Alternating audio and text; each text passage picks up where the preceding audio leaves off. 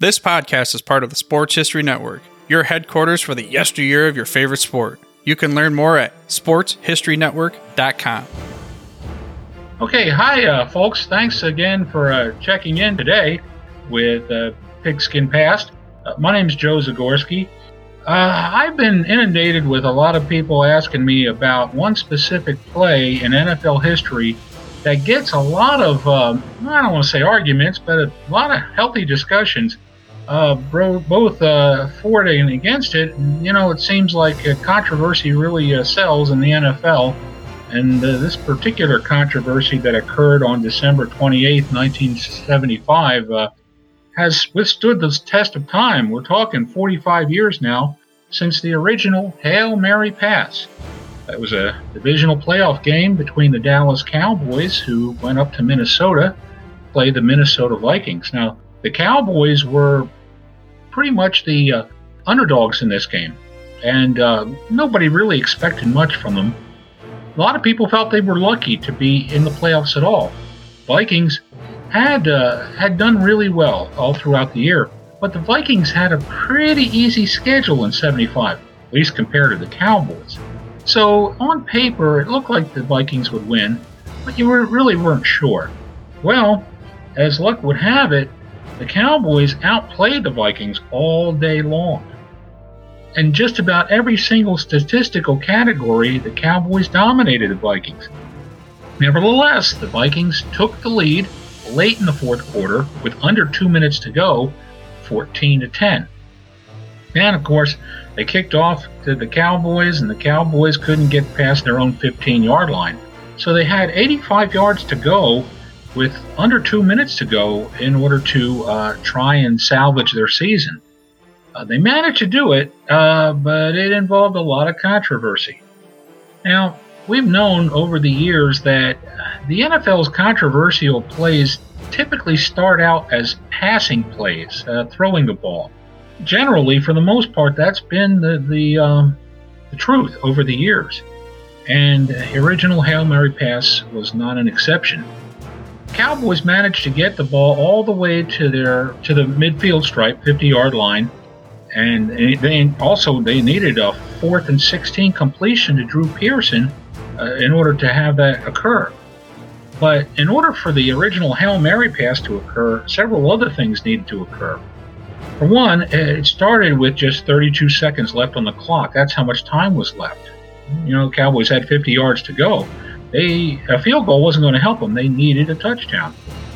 All throughout that drive, Drew Pearson, the Dallas wide receiver, had been asked by quarterback Roger Staubach, hey, can you get deep on these guys? Can you get deep on them? And Drew Pearson kept saying, no. And finally he said, Roger said, Drew, I need you to get deep. And he goes, okay, let's try it. So they tried it. 32 seconds left. Roger Staubach drops back to pass. Now, the shotgun offense was not originated. It didn't get invented by Tom Landry, the Dallas head coach, but he resurrected it from years before. And 1975 was the very first year that the shotgun was put back into place in the NFL. Since it, was invented many years prior to that, I believe by the 49ers, if memory serves. But anyway, 75 was the first year in a long time that the shotgun was being used. So at the snap of the ball, Dallas halfback Robert Young, I believe that was his name, Charles Young, breaks out of his stance and comes back into the passing pocket to help block the Minnesota defenders, the pass rush.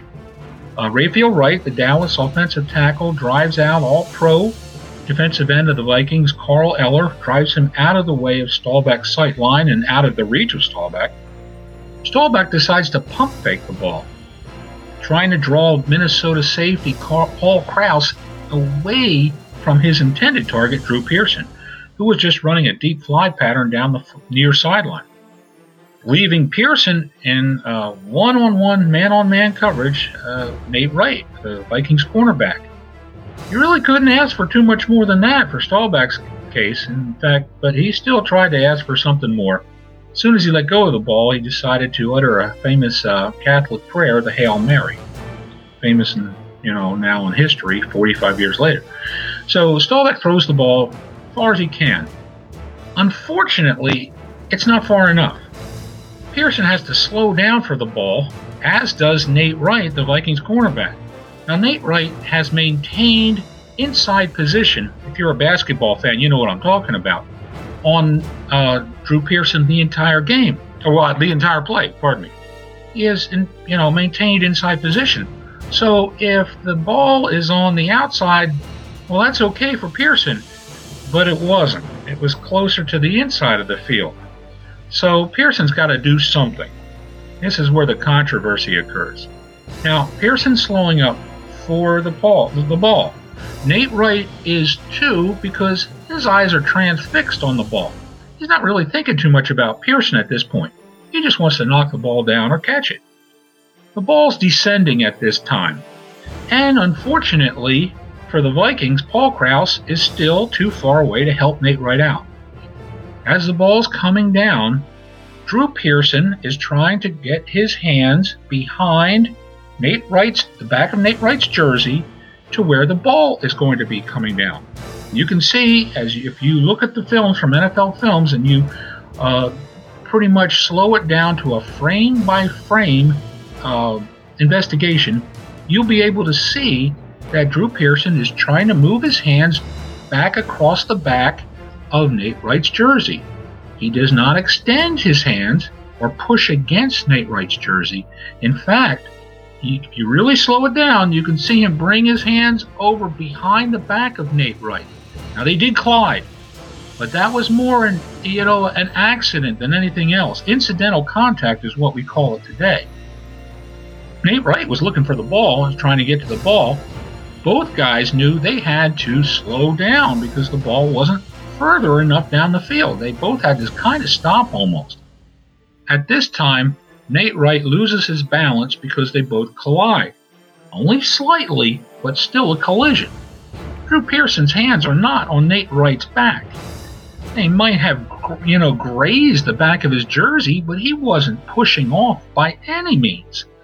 In fact, if you slow the film down enough, I know I've said that too many times, but if you look at some of the still photos, you see that Drew Pearson's hands and arms finally come over to the left side of Nate Wright and finally get extended. After Nate Wright is 24 inches past him already at this point. So there was no bump intentionally by Drew Pearson, certainly not. But here's where the miracle occurs on this play. Besides praying, to the Virgin Mother, Roger Staubach, with the Hail Mary pass, if Nate Wright's left leg was not where it was on the play, it would have been an incomplete pass. Pure and simple. What am I saying by that? The ball strikes Nate Wright's left leg above his ankle but below his knee. Well, you're thinking, okay, so it strikes his leg and then ricochets really quick, like lightning, right into Drew Pearson's right hip and lodges in between his right hip and his right forearm. Drew Pearson doesn't catch this ball with his hands at all. In fact, after he reaches the end zone, he still doesn't have his hands on the ball. It's lodged in between the inside of his right forearm and his right hip. Now you're thinking, well, it would have happened on his left hip. No, it wouldn't happen that way because the ball just bounced right off of Nate Wright's left leg as fast as can be right into the small space between Drew Pearson's right arm and his right hip. Now Pearson's adroit enough to realize, hey, I'm still 2 yards away from the end zone. Nate Wright's not a problem anymore because he just hit the ground. But I still got to get into the end zone, and here comes Paul Krause.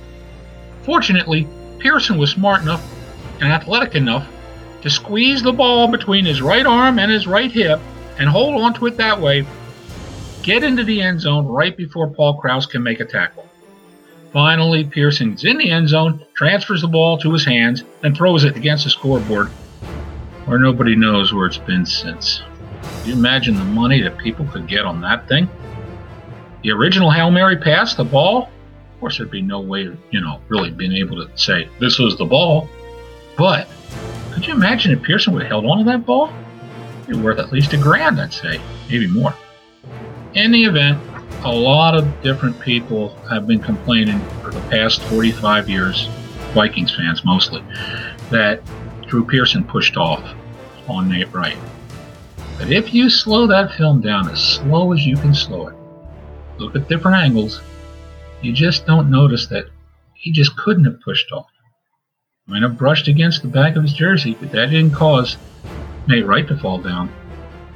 And he sure didn't extend his hand or his arms. Dallas wins 17-14. Now, on a nice note for the Vikings fans, this game did not signal the death knell of the Vikings franchise. Far from it. In fact, they came back the next year and won the NFC Championship game and went to Super Bowl 11. But it did signal the beginning of a new birth of excitement for Dallas fans. Remember, the year before, they'd failed to make the playoffs for the first time in 8 years.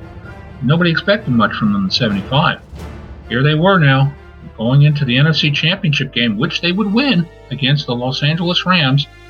They wouldn't need a miracle to do it. They plastered the Rams 37-7. The Cowboys went to Super Bowl 10. So, this has been Pigskin Past with Joe Zagorski about the original Hail Mary pass occurred in 1975 in the NFC Divisional Playoffs. Dallas Cowboys 17, Minnesota Vikings 14. Thanks for listening. See you next time on the Pigskin Past.